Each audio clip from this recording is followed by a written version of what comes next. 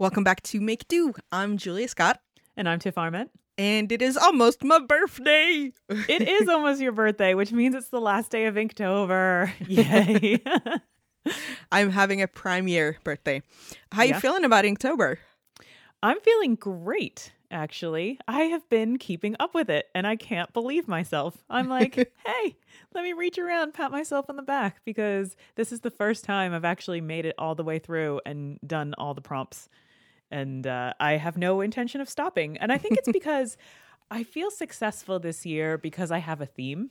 Mm-hmm. And I wasn't just kind of adrift in an ocean of possibilities and therefore getting myself bogged down with things. And also I'm trying to keep it fairly simple. I think if you go really, really detailed and it's your first time or you're not into this kind of drawing every day kind of thing, that's an easy way to fail very quickly, is you get really involved in the first few and then you feel like you need to live up to a standard.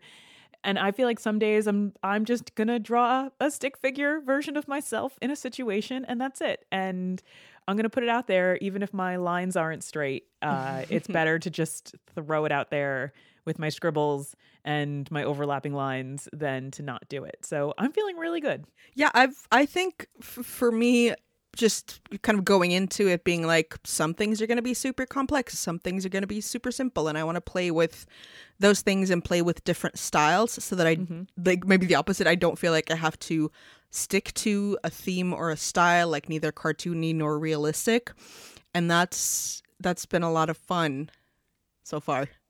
I want to ask you, so there are a lot of Inktober drawings being thrown around, and a couple from some people that I had no idea had a really amazing drawing ability. Like Jimmy Marks, he is just killing it. Like, I can't believe how good he is. I had no idea. He was just kind of a funny host on a weather podcast called Ice Station Houseman, and that just really surprised me. So I was really excited about that. But then also I got these feelings of drawing envy or like jealousy, because I was like, hey, I had no idea he had any ability at all, and he's so good and he's so much better than me, and his lines are all clean, and it's just like when I first saw you drawing and I was like, wait a minute, she said she couldn't draw and now it's amazing, and I'm so mad, and it makes me hate you a little bit and it makes me hate him a little bit, but it's like that kind of artistic envy hate. It's just like it's the little sister hate. Yeah, exactly. But it kind of propels me to want to be better instead of just shutting you down. You know, it's not that kind of upset, but still, that's been a big thing, is seeing, like, being able to handle seeing people that are really, really good at this and not feel defeated. Mm-hmm. I think that's a really big step that I think I wasn't ready to take a few years ago, and now it's like feeling comfortable in your own style, even if it's not the most refined or beautiful thing. That if I'm going to be doing like inky little Tiff drawings, that's great for me. I don't have to live up to someone else's standards. And so, yeah, that was like a big thing for me, because before I've always been trying to live up to everyone else's standards and trying to do their style and failing because I was never good at their style because it wasn't mine. Yeah, exactly. Like I've found you can like find inspiration or find like a nudge. Because I've also really been enjoying both. I know in the Pen Addict Slack, there's an art channel where people have been posting a ton of stuff. And I don't know if it's because I'm paying more attention this year or just like Inktober is growing, but I feel like I'm seeing it a lot more in my feed of people I already follow, on top of trying to check out the hashtag every now and then to find different people, because you really see, and I kind of appreciate just as much, like I appreciate the people who are like insanely talented, who are so good, but I also appreciate like the people like, you know, you and me, who are like playing around and who are pretty good, but then also the people who are like, I mean, you know, it's the thing, everyone can draw, everyone can sing, you just have to practice, but people who are very much like noobs, which is not a bad thing, that's just like where they are, but who are still, you know, committed and enjoying it, and who are just like, I'm doing a thing every day, because it's a really good, I mean, literally a prompt to do it, because it doesn't always come natural to do something every day. Right. And I watched the Jake Parker video at the very beginning of Inktober, and one of the things he said that really stood out to me was at the end of the 31 days, he's like, I guarantee your drawing will be better. And it's like, no matter where you started, you're going to be better in 31 days if you're doing going to be this every 30, day. 30 things better. Yeah, and that was kind of like uplifting for me. And I even look at it now, I'm like, oh, my little TIFF drawings are getting kind of a little bit more refined than they started out, like I don't know, 3 weeks ago when I kind of started it. So it was like, yeah, that's kind of eye-opening. And that makes me feel really great that I've brought myself all the way to that point and gotten to see the improvement, even as minor as it is. And I just hope for anyone else who ends up doing this and doesn't quit and sticks it out, does see an improvement in their own work, and that encourages them to keep going. Yeah, and I'm looking forward to, I haven't been doing it, during the month of October because it would feel kind of funny, but I'm really looking forward to exploiting We Draw Wednesdays to sort of keep an impetus going to keep drawing. I hope that coming off of Inktober, I hope that can be like a nice little launch pad for We Draw Wednesdays, so that like we can get more people into it and see if more people want to draw on Wednesdays. Because man, I gotta tell you, I think it's also kind of like a little competition going on with some of the people who give me suggestions on Wednesdays, which to stump you. Well, it's just like some of the stuff is so funny. Like we get a kick out around my family and I at the dining table when we're all eating together. I read off some of the suggestions, and some of them are just so funny. They're too complicated for me to draw in a day, but they are just hilarious. And the ones that stand out the most are the ones that I end up drawing. But I almost feel like it's becoming a competition to have the weirdest suggestion. Yeah, and I feel like I love the ones that are super kind of, I don't know, like very philosophical, like, I don't know, like, oh, I want a morose umbrella stand. And it's like, oh, okay. Everyone wants everything to be sad. It's really very funny. I'm thinking about making a sticker out of the sad banana. You should. I would put that on my iPad. Yeah. It's just so sad, just laying there. You've acquired something that's not digital that you want to brag about.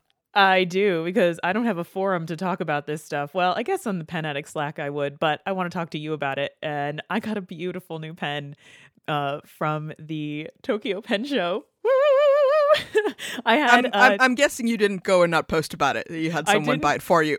I didn't go, but I had a friend, a pen friend, who went and got one for me. I got one of the Magic of Alice pens, and from Sailor. My face, my jaw. Send me a picture. I'm going to take beautiful pictures of it. It's finally sunny today. The last 2 days have been raining since I've had it in my possession.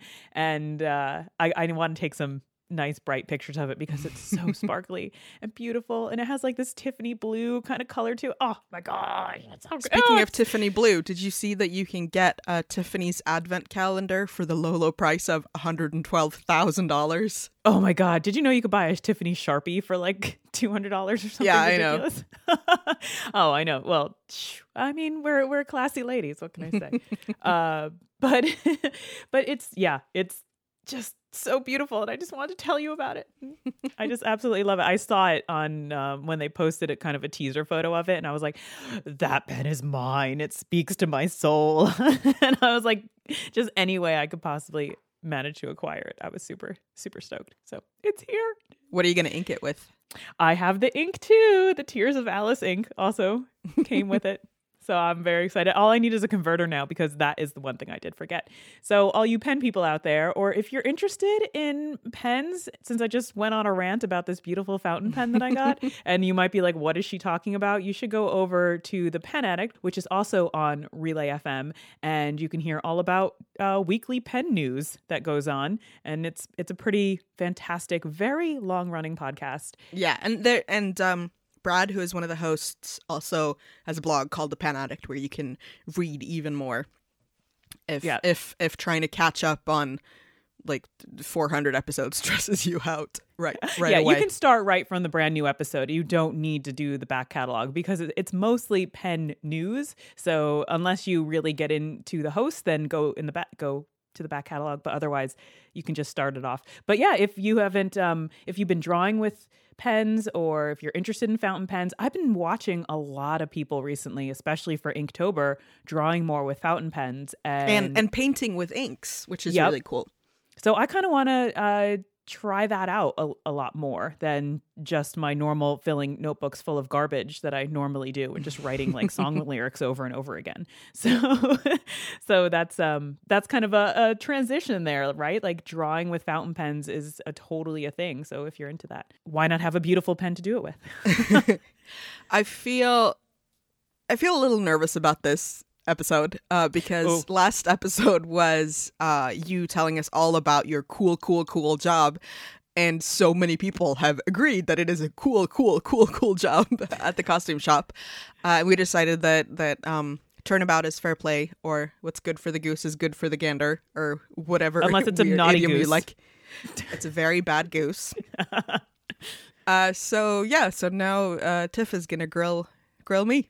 So I want to spend this episode talking to Julia about both journalism and pottery. I mean, we've heard a bunch about your pottery, so I'm going to kind of put that one to the side for a little bit. What I want to hear about is more about your journalism career, because you have one of those sweet blue check marks over on Twitter, which I'm totes jealous of. Can't stand you that you have that. But it is because you are a journalist, and sometimes you're on TV, which is super cool. So how did this all start for you?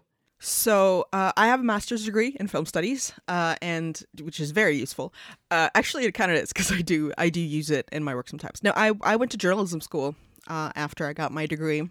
It's a really good program, primarily because it's one of the biggest ones in Sweden, and it's really good because they have a really good interaction and internship programs with a lot of media outlets throughout the country. So I did my internship at a local TV station, about an hour north of Stockholm, where I live. And I was what's called a video reporter, meaning that you shoot and interview and edit, like you do the whole segment yourself. So I almost never had a cameraman or a photographer, which is really, really like useful to learn all those skills. And I do love making segments and making like video stuff. And it makes you sort of very good at, doing all that stuff and thinking about the whole picture. But a photographer, a videographer, a cameraman, they're pros at that. So it will almost always be better when you have someone there who's really, really good at that part. And also it means that you can focus on asking the questions and not have to, also try to, keep track of, are they still in frame, all that stuff. But it was because I had, I'm an achiever, so people were like, well, you're one of the top students in the class. Why would you want to be at this tiny local TV station? Why wouldn't you want to be at like one of the big newspapers or one of the, national channels? And I thought about that, but, I got thrown into it right away. Like I did a piece, I think my second day there, whereas my classmates who were at much bigger outlets, the stuff that they report on is too important most of the time to give to an intern, especially a new intern. So they spent a lot of time, on introductions and shadowing. I got started right away because you get sent out and you report on a kindergarten class that is writing letters to people in another country. And you do like, oh, this is a project and I'm reporting on it. And it was, so getting to like being thrown into it right away and getting to really be with people reporting on big things and small things. And it really made me good at, thinking about what's the story. You don't always have a lot of time.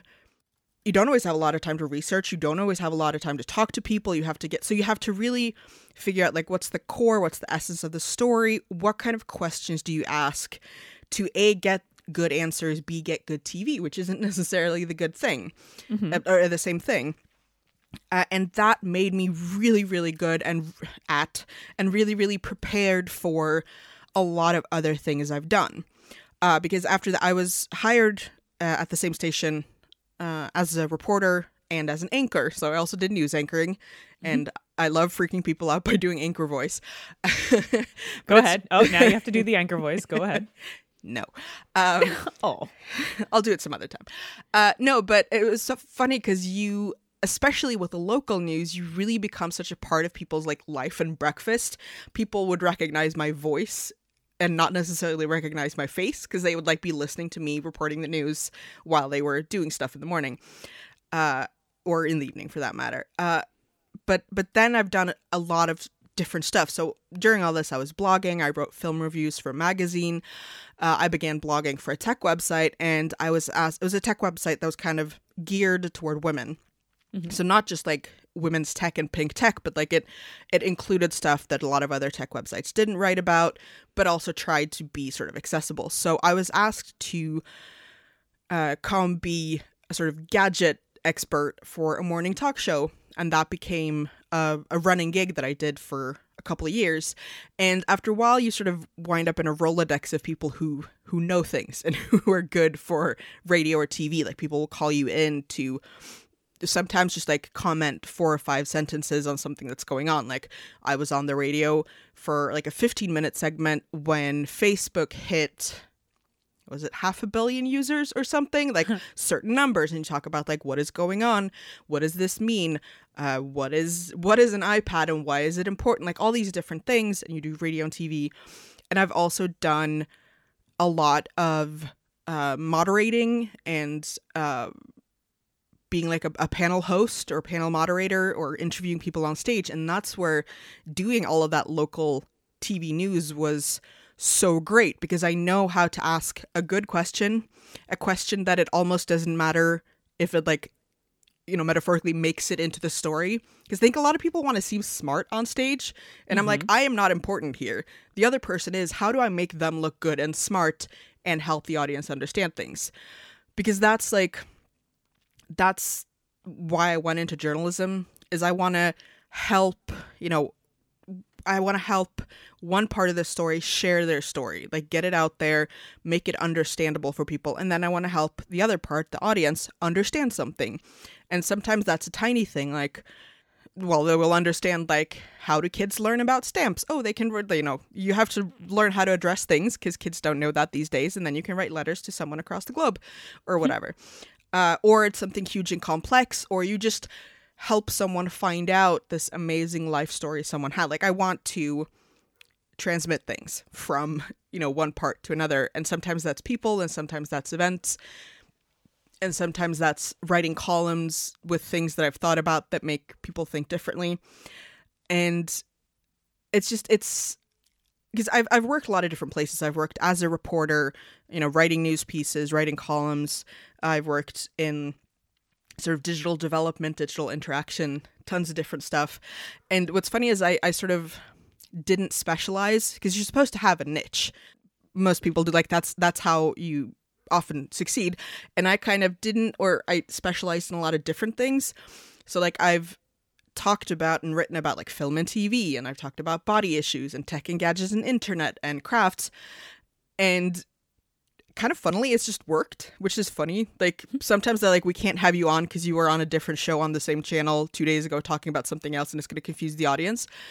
But the only thing that I'm kind of sad about is that once you do become sort of an expert in that sort of digital landscape, people want that because it's hard to find people who are good at it. And also I think a lot of people are like, oh, thank God it's not another like white man in his 40s. Mm-hmm. So finding someone who was a little younger, who was a woman, and who could come in and help people develop that stuff, where I was like, I want to write long, weird literary pieces about a guy in a cabin. But I've had fun, and I've gotten to do a ton of different stuff. So I've supported myself, like financially, professionally, as a journalist for about 10 years, which is not a given. It wasn't a given 10 years ago. And, you know, the media sphere and the media space is changing a lot, and it's getting really, really tough. Sometimes it drives me crazy, and I'm like, could I work in a supermarket? Could I start like delivering mail? Could I do anything except this?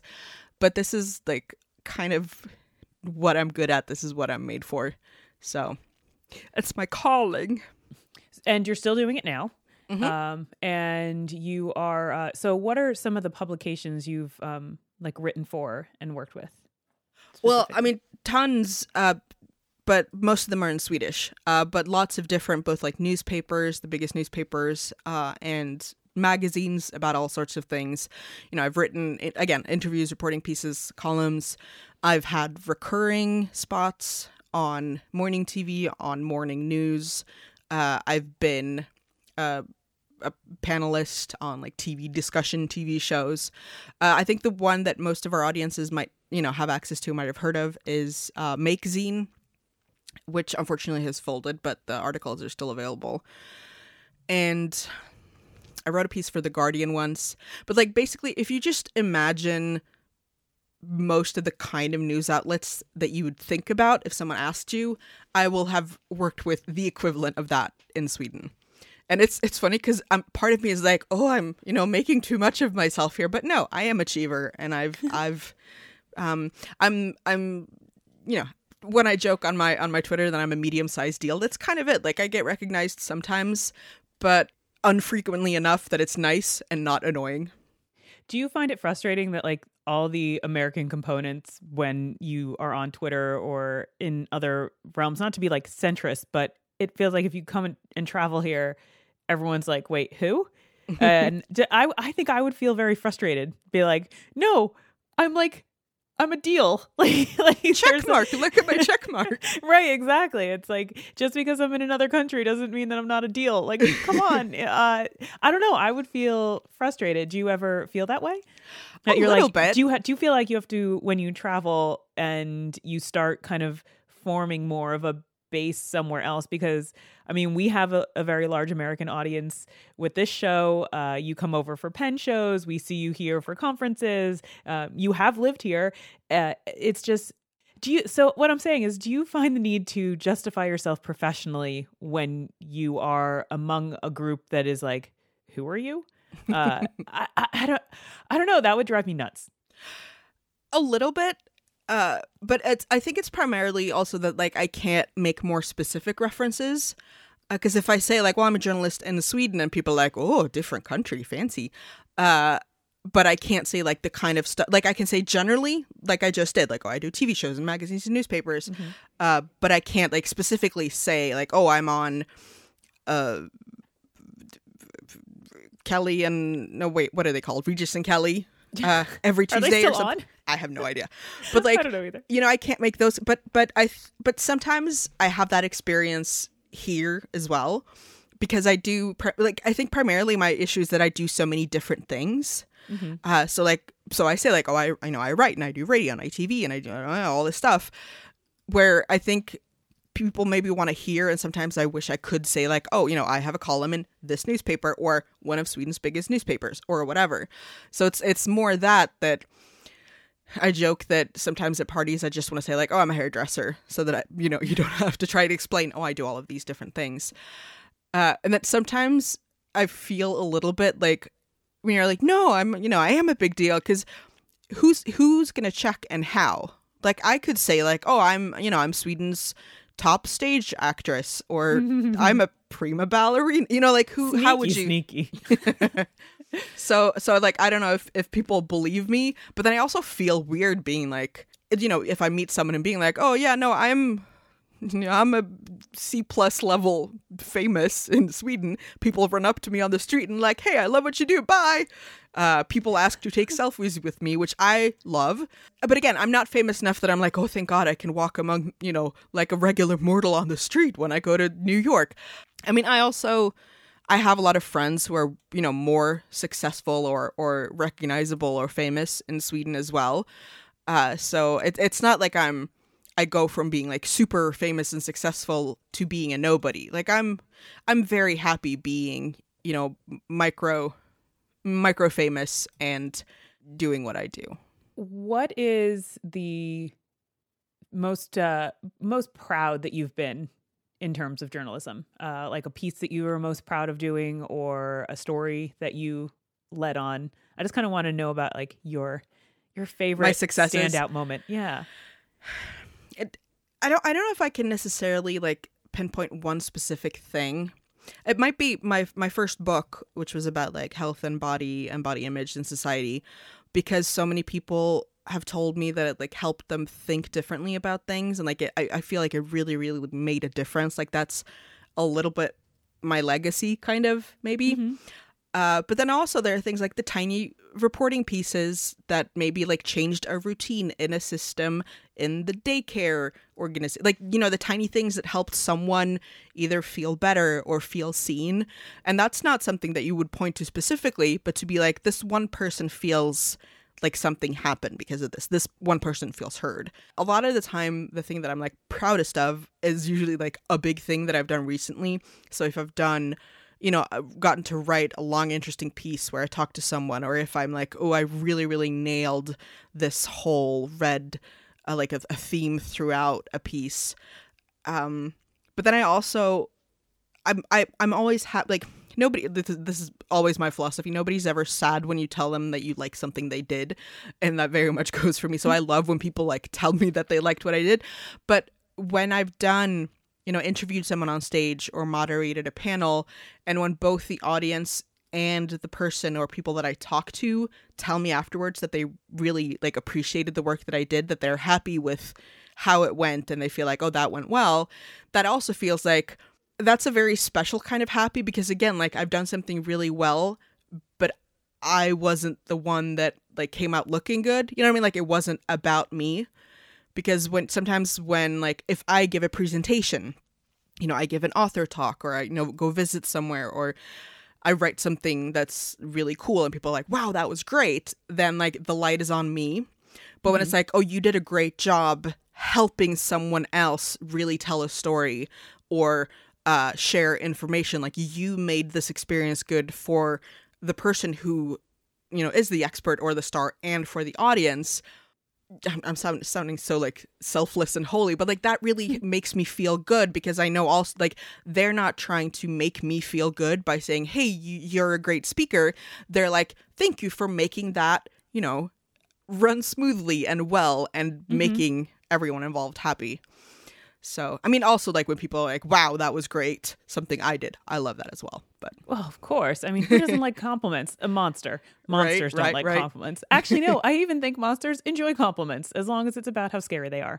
But like, but the thing that I'm most proud of, in the sense of like how, but like in that moment of you're like, what is my life, was, do you remember the dancing baby gif, which also came with the music? I have done the dancing baby dance next to the guy who sang the Ooga Chaka song for a TV show. That is a crowning achievement. Yeah, exactly. That's where like, so this is a thing.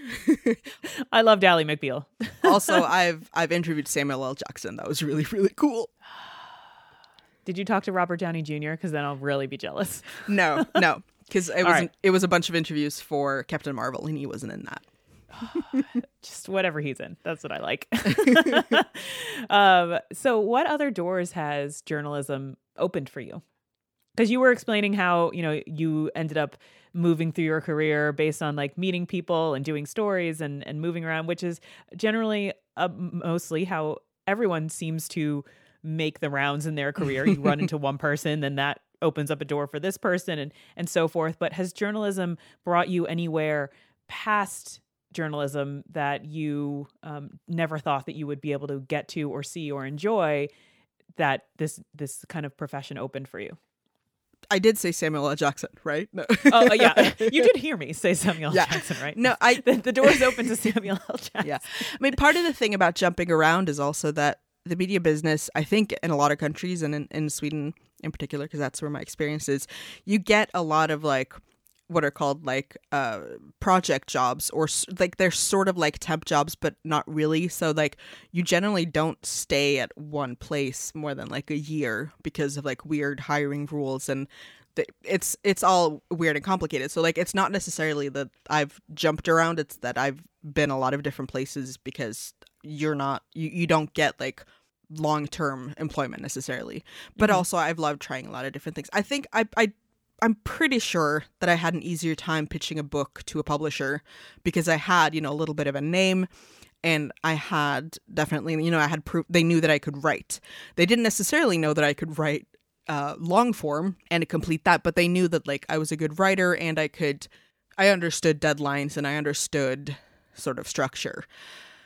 I think in general, like you said, like it's a domino thing, you know, something opens a door that opens another door. And as you get more connections and you get to try new things where people are like, well, you know, you're good at doing this one thing. Do you want to try this other thing? Or someone has worked with you and is like, well, she's fun and I think she could be good for this, and you get to try a small thing. But I think it is like, you know, Samuel L. Jackson notwithstanding, it's getting to see all these weird things and talk to people who have sometimes, like, you know, stimulated me into thinking about something differently, and sometimes just like, you know, feeling differently about something, and or feeling good about yourself and being like, wow, this is, you know, having this, you know, 2-hour conversation that it's not all going to make it into the piece, but it has made me reevaluate things about my life and the choices that I'm making. And, you know, a lot of that maybe comes into the piece and maybe it doesn't, because sometimes you're there to talk about one thing, and once all those questions are done, you find yourself in this super deep, interesting discussion with someone who has done something super cool or wants to do things or thinks about things differently. So that's, you know, getting to meet a lot more new and different people than maybe most people do, just for, you know, if you're in an office doing officey things, you're not going to meet all these weird people who are like, oh, you know, I kayak in super cold rapids, and you're like, okay, that was fun. So I think like I am, you know, I'm very curious about other people, and I love telling stories, and because I'm very full of myself, but I'm not full of myself enough to think that everything I do all the time is going to be interesting. So when other people have interesting stories, I'm like, I can help, you know, I can be a funnel, I can be a conduit, whatever you want to, but I get to meet all these interesting people, and then I get to share them with other people. So that is just like, that is really cool. Yeah, I mean, who doesn't like having an interesting job? I have to say, it's pretty amazing. And it makes conversations a lot easier, especially when you could just bring up Samuel L. Jackson. Be like, hey. Yeah. And I think it is also important to say, like, depending on both like what kind of journalist you are and also like what week it is or what day it is, I think it is kind of like with your costume job. Like on the whole, it can be super fun and super rewarding. And then some days, you know, you're gluing Swarovski crystals for a week, or like, you know, I could have weeks or months where I was like, I'm just doing these weird tiny little super local stories about like, oh, this bike rack is being moved 8 feet to the left. I can't tell you how many yards of fabric I had to iron for days.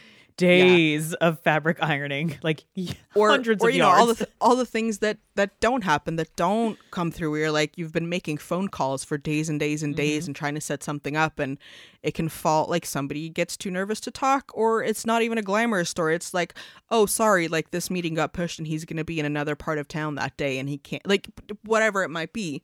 And it is stressful to be in a business that is changing so much and shrinking, and the money's disappearing and everybody's pivoting, and then it turns out like, oh, we pivoted to video because Facebook lied about all their statistics, but oops, now we fired everyone. So yeah. And then sometimes people will like at dinner parties tell you that you're evil and you're the downfall of society, and you're like, I just want to tell people about great like technological aids for old people. Monsters. Right?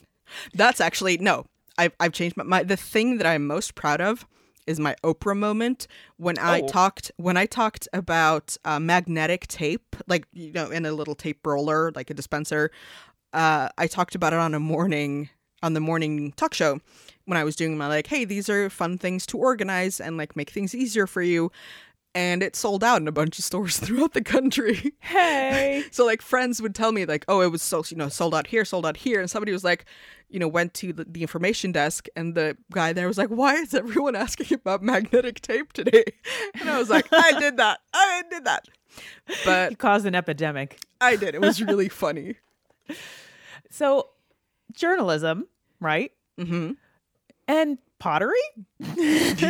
Question mark? Is this like kind of a you're going from something that's so, I don't know, like taking something that's so mental and then having something that's so very physical? I mean, making pottery is like, I don't know, I feel like it's like sculpture, right? But it's very usable. sort of I was going to say visceral, but that sounds gross, but like very corporeal. Yeah, no, I do. And I it's think so there, right? It takes up so much space, like just making it and having it and transporting it. Like everything you have to do with pottery is such a space taking up thing. Whereas I feel like journalism, it doesn't take up any space. I mean, that depends. Like I have carried, camera equipment that weighed many pounds, like through the snow up to my thighs.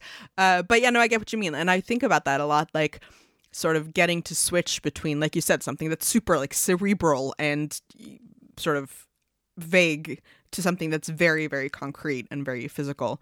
But I also think it's hilarious that when I was like, okay, I need something else to do, and then that thing became like a money-making thing. And I was like, oh, both of these things do not make you rich at all. I've monetized both of my hobbies. Yeah, like I should have like, oh, my other, part-time job is fixing cars or something that's actually useful. Like I'm a plumber. I don't think you'll make a ton of money being a plumber or a car fixer these days either, unfortunately. I think plumber, yes, maybe not car fixer. You just need nothing. Plumber, yes, but it's a very physical job. You got to work hard for that money. Do. True. Yeah, tell me about pottery. I know you've you had a vague notion of getting into it, so you took some essentially classes at like a shared workshop. Am I correct there? Is that correct? Sort of. Yeah. Yes. No, my mom wanted to. So this was like 15 years ago. Oh God. No. Yeah, you can't say things like that. It's no, I know. It knocks you on your butt, and you're like, oh no. No, my mom had been talking about like, I've always wanted to take throwing classes, like pottery throwing classes, and I was getting Not coffee. Knife throwing. No, actually, she meant knife throwing, and you went to pottery. And she was like, oh yeah, no, so embarrassing. Yeah, no. So I was in a coffee shop with a friend, and I went to the bathroom, and I saw one of those like phone number tearaway sheets, those like pottery classes. Did the camera zoom in and like it kind of lit up kind of ethereally? Yeah, just like exactly. Mm-hmm. Yeah, no. So because my mom was like, oh, that sounds great, I'll do it if you come with me, because she was a little nervous about doing it alone, and I was like, all right, whatever. And it was pretty close to where I lived at the time, so we went, and then we went again, and then we went again, and then like I kept taking classes over a number of years, over and over again, just like summer classes. And so, that went on for like almost 10 years. And I didn't realize it was that long. So I just go because I loved doing it. It was fun. And I would, I felt myself really growing. And also almost every time doing things that would make my pottery teacher be like, okay, sure. Like she would just like laugh and shake her head. Like doing things like tentacle mugs, or a teapot that looked like it was welded together from metal, even though it was all clay, or just like playing with all these weird things and having weird ideas about techniques. And then I think basically like people responded to my tentacle mugs, and people are like, do you sell stuff? And generally I would sell, because you can't produce that much just in classes.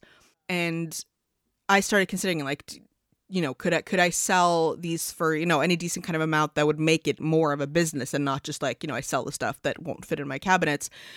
And I also wanted to see like, can I make, an amount of things that would make it plausible. So that was when, about 6 years ago, I think 5 or 6 years ago, when I rented a spot in a studio space from a friend of a friend, and I had to do a lot of math on sort of a sweet spot for what I could charge, what I should charge. And also like, do I enjoy this if I have to do it a lot more. And also if I have to produce specific things and larger numbers of specific things. And the answer turned out to be yes, and has sort of continued to be yes. And then when we moved into a house, I had the luxury of being able to slowly build up a studio.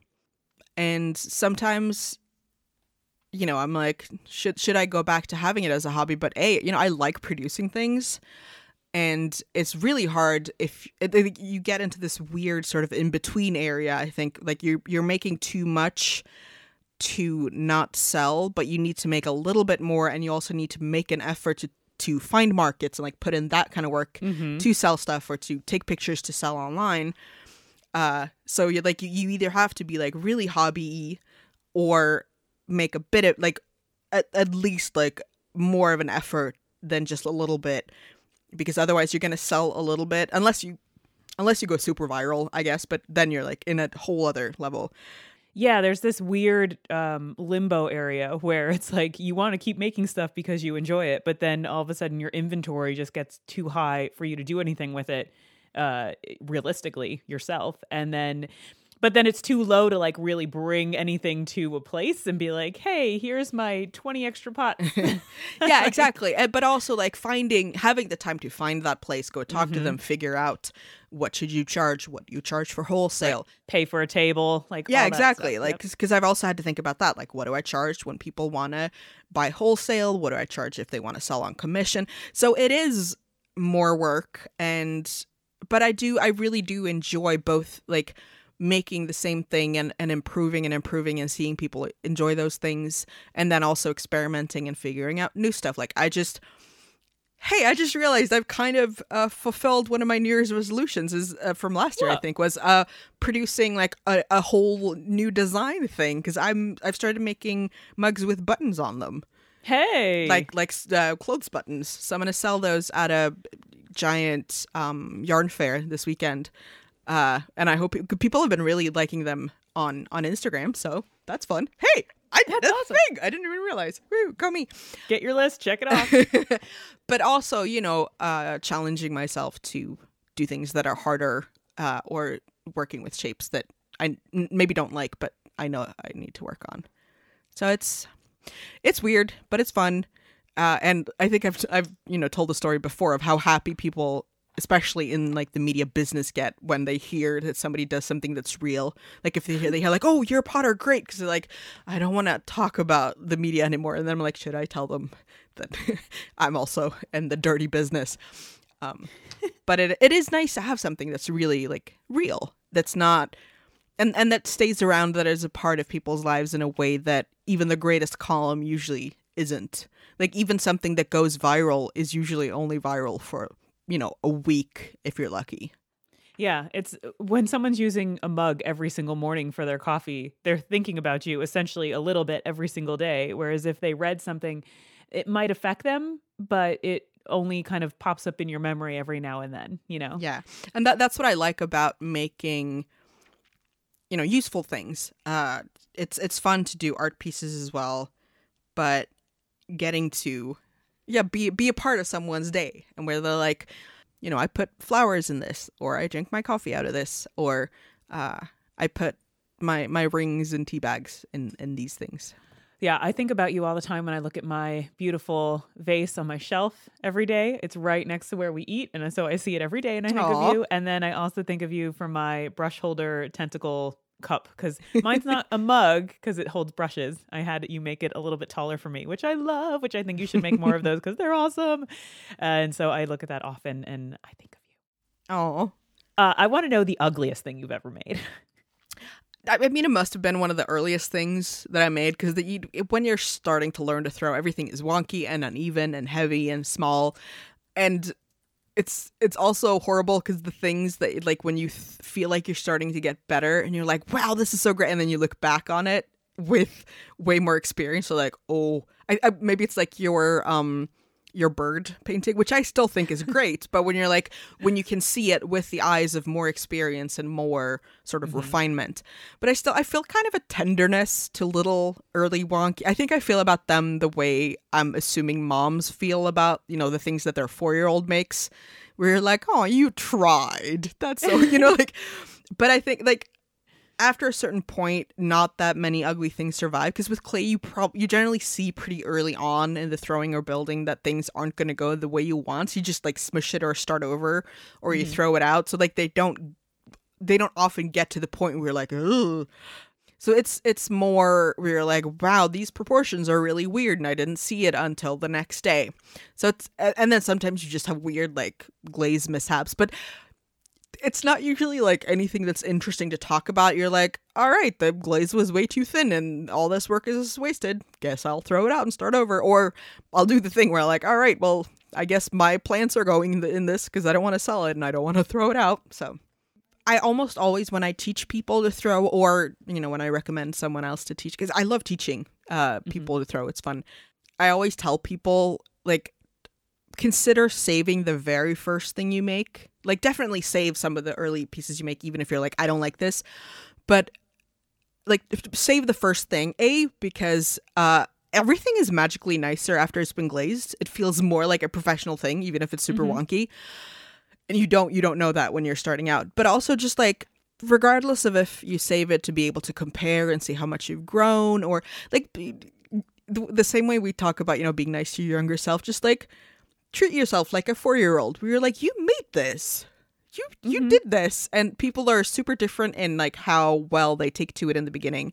But just, like, save those early, like, A, don't smush them together, but also B, don't throw them out when they've been glazed and you bring them home. Just, like, keep them for a while or forever. You can always put, like, 4 M&Ms in something. And plus, with pottery, I don't know, sometimes the ugly is okay. You know, like, you could just be like, oh, it was supposed to be like that. I wanted it to be really unstable on a surface. It's speaking about society. And no, because some it's also like, maybe you made, like, small coffee mugs, but they weigh like 1.5 pounds. So they're not going to be great for, like, an espresso. But you could, put change in them and be like, they're a nice little storage thing. All right. So final question. What is the thing you are most proud of making pottery wise? Like, what is your kind of, holy crap, I made this. This happened and it's here and I threw it myself. I think it's probably just, like, when I've made really nice big things, like big vases, big bowls, especially because bowls they can be an adventure because they want to topple over, they get heavy. And then when you get it through all the different stages of trimming and glazing, like, there are so many steps where it can go wrong, including steps where you haven't done anything. It's just like, oh, it dried a little bit too quickly and now it's cracked. Or even, like, sometimes I'm just so clumsy. I'll just, like, oh, I lifted it onto the shelf and then I stuck my whole thumbnail into it. Why did I do that? Those moments, it's like, why did my brain do that? Right? Do you ever say that to yourself? You're like, I knew I was going to mess it up. Why did I do that? Yeah, no, or where you're like, oh, I'm leaning over to get something. And then I'm like, why did I squish this with my breast? Why did I not lean to the side? You can mess up so many ways. But yeah, like, big things that also come out nice, I guess, is like when it is nice through the whole step. And I'm especially proud when I've made big things with reclaimed clay, because that can make it harder. You really have to process it well. Like, you have to wedge the clay, get all the air out, make sure that it's, even in texture. And even then, because, like, the clay may not be entirely even in how wet different parts of it are, it can be more unstable. So, like, making something really big out of clay that I have reprocessed and reclaimed and, like, reworked is also, because then I'm very much like, I did it right. It was worth doing, and it was worth doing right. So again, like, I don't know if I can say anything, like, super specific. I've been really happy with the sort of tall, thin vases. For some reason, I think of them as Lego man head shaped, even though, like, they're stretched out. Just because, like, it's funny because it's a shape that I don't know if I talked about this in an earlier episode, but it's a shape that I think non-potters might not necessarily react to as, like, quote unquote impressive. Like, it's a nice shape, it's very aesthetically pleasing, but you might not realize that, like, that kind of narrow, tall, and very straight shape can be challenging, because any little sort of wobble or non-straightness will be very obvious. But because they really force me to go against my instinct of, like, whoa, this is what happened, this is fun. Doo-doo-doo. So your description of pottery and how the process is and everything really makes me appreciate all the pieces that I see out in the world now, or I come across, and I can really hone in on, ooh, this person's very good at this and their prices are super high for a reason. And yeah. I really appreciate getting that kind of knowledge for any kind of artistic endeavor that people make, because I think a lot of the times no one sees the value in the craftsmanship, because we're so used to so many, like, mass produced things that are incredibly stupidly cheap. And when someone's making a version of that themselves by hand, and the time and the skill and the craftsmanship that they put into it has value. And I just really appreciate any time that someone's able to shed a light on what that value actually means, because when you you can tangibly think about like the effort that someone put into it, that to me is, it's just really, it's valuable. And it makes me want to go out and support potters and different support other your makers local, and artists. your local craftsmen. But I think also even when people understand that, this is handmade and this is different and this is, and even if even if they want to appreciate the price and everything, it's also because like, how would you know all the steps of glass blowing or pottery or making a chair? How would you understand the differences of different techniques? Like it's not an innate thing. And that's one of the many reasons that I love, reality TV shows that are about making, or that oh my God, Making It is coming back in December. I'm so excited. And there's going to be a new season of Great Pottery Throwdown in January. Love it. Anyway, no, but like, that's why I love, Instagram and blogs and YouTube, because you get to see all those things. And it's like, it's the best version of those like how it's made shows, except it's not like a giant factory. It's this one guy who's braiding a seat for a chair, or this one woman who makes amazing paintbrushes by hand, and you can see like, oh, like that's the difference between a shaped brush and a cut brush or whatever, like, and it's just so cool because even if you're like you and me, we have an appreciation for things that are handmade, but you can't appreciate the different parts of that process unless you know them. Because how would you? You could guess. You'd be like, well, it has a handle, and that handle probably gets put on somehow. So if you enjoyed all of these wonderful, I don't know, memory lane, or no, it's current. It's current for you. You're still doing the things that you're talking about. I'm still walking along my lane, but you are. And feel free to ask me questions about. I'm gonna try. I keep talking about this, but we need to get better. We're working on a Wi-Fi extension into the studio, because I'm gonna try to do some actual Twitch streaming to show people what's going on. I am so there for that. But also about like writing or moderating or whatever. You can face me on the tweets, Insta me on the Twitch. I don't know. Let me tell everyone where they can find us. You can find our show notes, first of all, over at relay.fm/makedo. And we are Make Do Pod on Twitter, so that's where you can kind of ask questions. And on Instagram. Also, you can email us at makedopod@gmail.com. And you can find us individually at Tiffany Arment and Julia Scott, SKOTT. So if you have any questions or you have your own stories, please send them over, because we really love hearing from our listeners. I don't know, of all the shows that I do, this show brings out kind of the most special, touching, amazing, uplifting, art-inspiring stories from our listeners, and I cherish getting to read every single one. And we will be back in a fortnight, and until then, go make and do and tell us about it.